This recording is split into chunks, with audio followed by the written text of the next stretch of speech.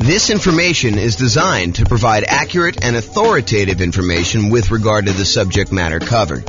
It is offered with the understanding that the presenters are not engaged in rendering legal, accounting, or other professional services. If legal advice or other expert advice is required, the services of a competent professional should be sought. Welcome to the Wichita Real Estate Investing and Real Estate Financial Planning Podcast.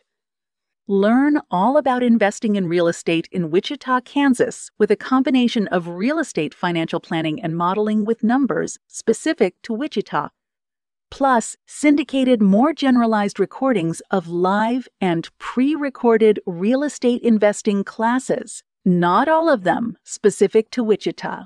Be sure to stay tuned after the podcast for a message from our sponsors. Well, good morning and welcome, everyone.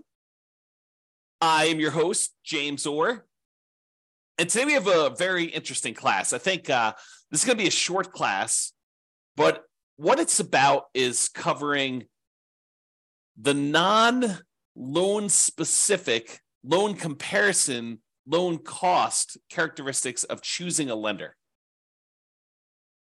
You know, I think a lot of real estate investors, they might call up 1, 2, 3 lenders and compare rates, compare the cost to get the loan.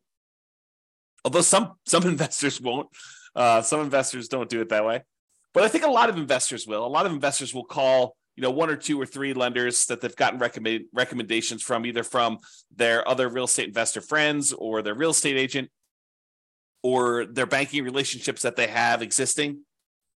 And they will try to get quotes for their lender, and they will compare lenders based on, what interest rate can I get today, and what are the costs associated with getting that loan? Because some of the costs they vary. They're hard to compare, as we will cover in a completely different class where I talk about how do you compare and evaluate different lenders based on these kind of like costs. There's a whole class coming on that. But today it's the opposite of that. It's not the opposite. It's a supplement to that. It is the kind of like non-monetary, non-direct loan comparison attributes for selecting a lender for real estate investors.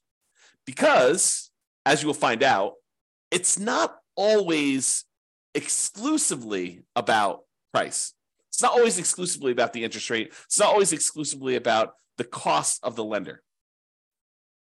There are non-financial selection criteria for choosing a lender to work with as a real estate investor. We'll cover all the financial selection stuff in the class where we talk about how to evaluate mortgages comparing lenders. I'm not going to go over that today because we'll cover that very specifically. But really, this is stuff like, how do you find a good fit for your dream team? How do you find someone who understands and works with your goals, right? So you don't want to go out there and just choose a lender that has the absolute lowest price. If you need help with someone who's going to sit down with you and make a plan with you and help you understand what it's going to take for you to be able to buy 10 properties or 15 properties over the next whatever time period you're doing it. If you're doing Nomad, if you're trying to buy 10 properties, 1 per year, a lender who's going to sit down with you and work through that math and help you understand debt to income. And is this property going to help you get there, or is it going to really hurt you, or is it going to limit your ability to buy the next property? Someone who really understands your situation and is willing to assist you as part of your dream team, part of your advisory council. If you think of this as running a real estate investing business, this is sort of like your board of directors, your set of advisors who is assisting you in doing that. So sometimes you'll have 3 lenders that you're considering, and they're all relatively close on price. Maybe they're off by, $500, $1,000, maybe $2,000. And, one of them is just far and away a much better team member. They want to see you be successful. They're like, hey, come on in. Let's go over all your numbers. Let's go over like a plan to get you where you want to be with, the 15 properties or the 20 properties or the 5 properties or 100 doors or whatever it is that you're trying to accomplish. They're on your side. They're part of your team. They want to help you succeed and understand what it's going to take for you to get there financially. You're not just guessing and researching online and trying to figure out what applies to you and what doesn't apply to you. They're an expert in their getting loans and brokering loans, and they're going to assist you in understanding what you need to do that. And maybe they happen to be the cheapest one, but as you'll probably discover, I think this is just how it is, that they will probably not be the cheapest one. They'll be the one that's $1,000 more or $2,000 more. And then you got to decide, are you willing to pay a small premium in order to have a team member who is helping you achieve your overall goal and not just choose the cheapest one? And that's something you need to decide. But it's not always about price. It's not always about being the cheapest one. It's not always being about, the other thing. It's sometimes about the value you're getting for paying this person as part of your team. So I think one of the factors, one of the non-financial, non-monetary reasons for selecting a lender is, are they a good advisor as part of your team helping you achieve your specific goals? Do they have expertise in that? Are they willing to sit down with you? Are they willing to help you? Are they willing to work with you in order to achieve your goals? So that's one factor. Are they a good dream team member? Number two, overlays. So an overlay is an additional criteria, an additional restriction that lenders place on loan products that their company usually sells that is different than the baseline criteria. So for example, for doing a FHA loan, let's say the credit score typically for doing the FHA cuts off at 620. And I don't know that from memory. You'd have to go look it up. But let's say it does. Let's say it cuts off at 620. A single lender can choose to make their company safer, to make sure that the loans that they're underwriting perform a little bit better. They could say, our minimum credit score for doing an FHA loan is not 620. 620 is what FHA will accept, but we are going to require 640. They've added an additional overlay on top of the criteria that FHA has set, and that they're making it a little bit more conservative, a little stricter for you to get that loan. And so it's important for you to understand where certain lenders have applied these overlays, what overlays they have in place.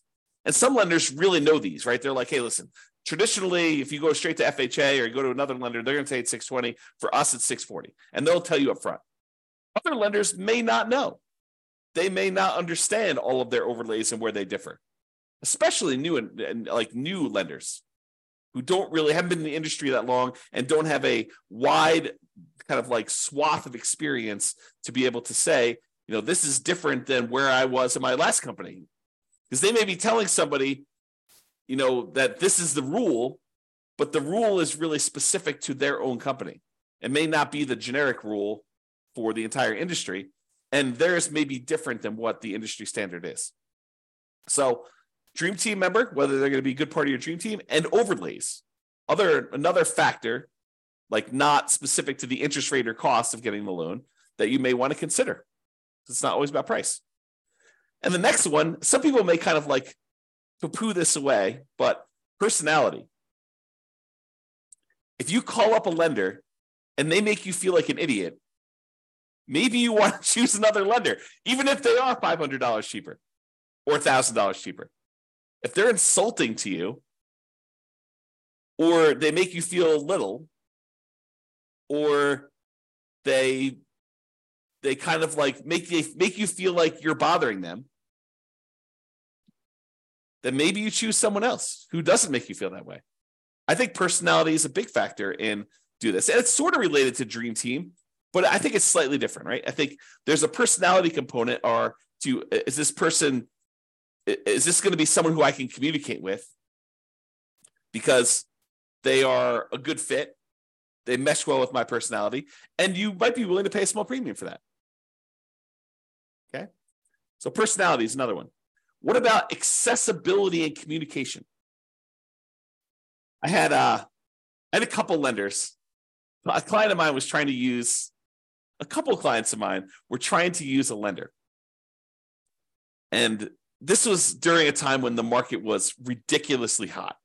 We were like getting 20 offers on properties. And so you had to be like very aggressive. And sometimes you're doing things like after work and you're trying to call a lender to get a lender letter so that you could actually submit your offer and be competitive. And you're competing against, I don't know, sometimes 5, 10, sometimes 20 offers on properties. And you really wanted to come across with your best foot forward and kind of be a strong candidate. And so early on in the process with this particular buyer who wanted to use this particular lender, I call up the lender. I say, hey, listen, we're going to be going out looking at properties tonight. Can I get your cell phone in case we're ready to write an offer so I can get a lender letter from you so we can make our offer, make this buyer look as strong as possible and hopefully get their offer accepted. And he's like, no, I will not give you my cell phone. I only work 8 to 5. This was a bank. This was a local bank, but I only work 8 to 5. I don't give out my phone after hours. I said, okay. I appreciate you letting me know that. And he proceeded to use a different lender because this particular guy was not willing to be accessible. And I get it. I mean, as a real estate broker, and if you're a real estate investor and you don't understand this is probably an important thing for you to understand as well. But as a real estate broker, I'll give you another example related to this. So my wife and I were about to celebrate our 26th wedding anniversary, married 26 years at the time. We're married longer than that now. And so we had planned on doing, something fun for our 26th wedding anniversary, kind of go out to dinner and stuff like that. And the client we had been working with to kind of look at several properties called us and said, hey, listen, a property just hit the market. They don't know it's our anniversary, right? They have no idea. They call us up at like 6:00. Hey, this property just hit the market and really hot market. And I know we've been looking for a while, but I think this one might be the one. Can we go look at this? And so what do? I mean, you're planning on going out with your wife to celebrate your 26th wedding anniversary. It's not like a national holiday. They had no idea. But, I think there's part of me thinks that there's a fiduciary obligation as a real estate broker where you have to do what's in the best interest of the client. And in this case, it probably was in their best interest to go see this property. And so that they didn't miss it. Now, you could argue, hey, James, get someone else to cover for your business. Yeah, that's definitely a possibility. You could have done something like that. But there's this weird sort of like inconvenience of you had planned on doing something for your wedding anniversary, and someone calls up last minute and they're like, hey, I really need something, and it needs to be now because if we wait till tomorrow, they could have 27 offers. And if we get an offer in tonight, there could only be 6 offers. And if we make an offer that's really, really compelling and, that makes sense, it could make it to our advantage to do this offer right now. And so there's this kind of weird trade-off between being available, being accessible, being kind of someone who jumps and does what needs to get done in order to get offer accepted versus, nope, I don't take calls after 5. Kind of an interesting thing. So maybe for you, accessibility could be an issue, or it could not be an issue. You're like, hey, listen, I get it. I'm the type of person that I'll wait till the next day. If we don't get this one, that's just the cost of doing business. If that's you, that's fine. And maybe it doesn't matter. But some people, it does matter. And that could be a selection criteria. How accessible are they? How communicative are they? And a lot of times for communication, you won't know until after you're done with the transaction, after you're done with the first one. Although you can get some hints early on. But some people, they're really good at the aggressive follow-up to get the person to say, hey, I'm going to go with you. And then they disappear while you're under contract because they're really, really good at following up with everybody who's calling in, but not really, really good about doing the deal and doing the communication of, okay, this is where you are in underwriting. This is what we still need from you. This is how we need to do this. And some of them kind of refer that out to, their team members. They have their team members calling, and maybe their team members aren't great at communicating, or they're not great at keeping you in the loop and stuff like that. And so, it could just be, that person's really great, but their role is as rainmaker, and their role is not to keep you informed about how the loan is going, or they don't perceive their role as being that. And maybe the company doesn't perceive their role as being that. They're like, hey, listen, your job is to go out there and get business, and then we will take care of them from then. We'll have, we have admin people and underwriting people, and, there'll be other people following up with your guys, but your job is to go and meet people and to bring in new guys. Something to consider. If you're writing an offer, especially like on a weekend, and you need to know from the lender how much can we ask for in seller concessions, because in this particular property, you need to have seller concessions in order to make your numbers work, and you can't get a hold of them, that could be potentially problematic with you getting your offer accepted, because seller concessions could be a factor in whether it makes a deal work or not. And if you don't know the boundary conditions of seller concessions, you weren't planning on doing it, but this property, it really needed to happen, and you're trying to get a hold of a lender on a weekend, and the lender's not around, could be potentially problematic. So That's important to understand. This reminds me, I think we're going to cover this very briefly here in a second, but it reminds me, I'll make this point now. Just because someone is really, really good at explaining to you the loan programs does not mean they're good elsewhere. Someone who has knowledge, and this is more of a generalized thing in life, right? I teach a lot of real estate investor classes. And so when I'm up in front of the room, if I'm really good at presenting class content, which you may or may not think that I am, but if I'm really, really good at presenting class content, people automatically assume that means I'm a good real estate broker, which may not be true. Think about that, right? The skill of being a good stand up in front of the room, class teacher, presenter sort of person does not necessarily mean that I am a good fill out a contract, understand contract law, understand showing properties, be able to get you in there, good negotiator, understanding market stats, although market stats might be part of the presentation skill set, or being able to analyze what the market stats mean. Like the skill sets for those different things, they don't necessarily lead A to B. Because I'm a good presenter does not mean I'm a good real estate broker. Because someone is is good at following up with you in order to get the business does not mean that they will be good at the loan part, that they understand the ins and outs of the loan process, that they understand, just because they understand loans does not necessarily mean that they understand PMI. Just because they understand kind of like generic loan stuff and like what it takes for you to get pre-approved does not necessarily mean that they are going to be good at helping you structure your plan for 20 properties. I don't mean to scare you away. I'm just trying to point out to you the obvious that one skill in one particular area does not make you skillful in others. Now, they tend to correlate. There is a little bit of a correlation, right? Someone has knowledge about, one aspect of doing loans. They might have a higher probability of having expertise in other parts of loans. But use like a sports analogy. Just because someone is a good 3-point shooter doesn't mean that they are necessarily, good at defending or good at layups, or just because someone is good at, getting rebounds does not necessarily mean that they're a good 3-point shooter or a free throw shooter, right? The different skills. Think of it that way. Okay. So accessibility, communication, and being available to do stuff. And then I have another point here about going above and beyond. So I had a client once where the lender required a second appraisal late in the game. Not the mortgage broker, but the person that they were brokering the loan to, the actual lender, the one that was going to provide the money. They were actually requiring late in the game a second appraisal. And I think part of it was because the first appraisal, there weren't a lot of really good comps, and they wanted a second opinion on this.